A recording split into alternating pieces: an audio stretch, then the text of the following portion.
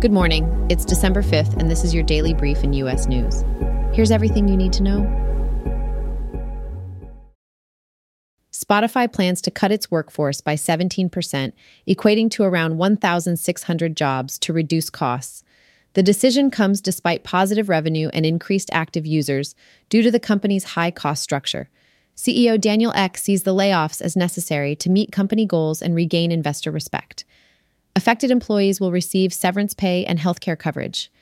Spotify maintains commitment to its podcast business and aims to reach 1 billion users by 2030. A French tourist was killed and 2 others injured in a knife and hammer attack near the Eiffel Tower in Paris. The suspect, Armand Rajapour Miandoab, had a history of mental illness and ties to the Islamic State. The incident has raised concerns about security for the upcoming 2024 Olympics in Paris. The French Interior Minister is proposing measures to ensure individuals with erratic behavior receive proper medical care. There is criticism from psychiatrists who argue that proper treatment does not necessarily prevent attacks. The incident has sparked a debate about the relationship between jihadist ideology and mental illness. There are discussions about granting greater powers to enforce psychiatric treatment on individuals with links to radical Islam and mental illness. Amazon has partnered with SpaceX for Project Kuiper, planning 3 Falcon 9 launches to increase satellite capacity. The partnership aims to provide fast, affordable broadband to underserved communities globally. This deal positions Amazon as a direct competitor to SpaceX's Starlink, showcasing cooperation within the internet satellite industry. The first 2 satellites are slated for launch by the end of 2022, with large-scale production and deployment starting in 2024. Amazon plans to launch Kuiper satellites in batches from 2024 and begin services later that year. Alaska Air plans to acquire Hawaiian Holdings, the parent company of Hawaiian Airlines, for $1, $9 billion. The merger aims to strengthen competition in the U.S. market, increase passenger connectivity, and provide international exposure through the One World Airline Alliance.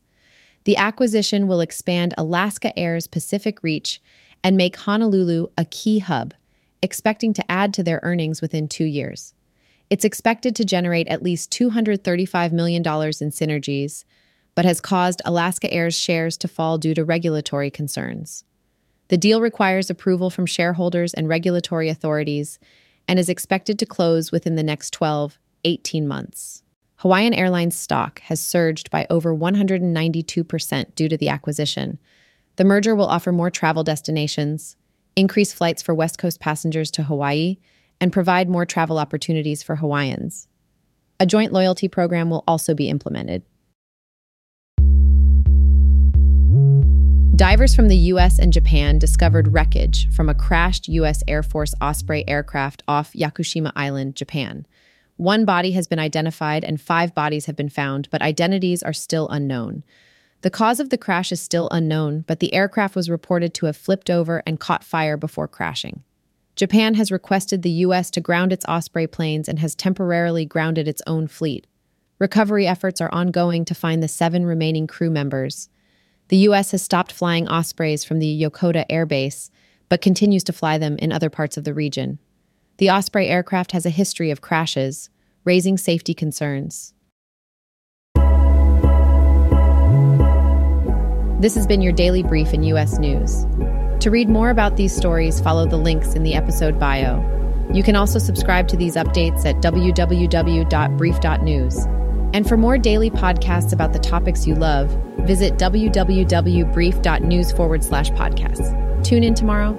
We'll be back with everything you need to know.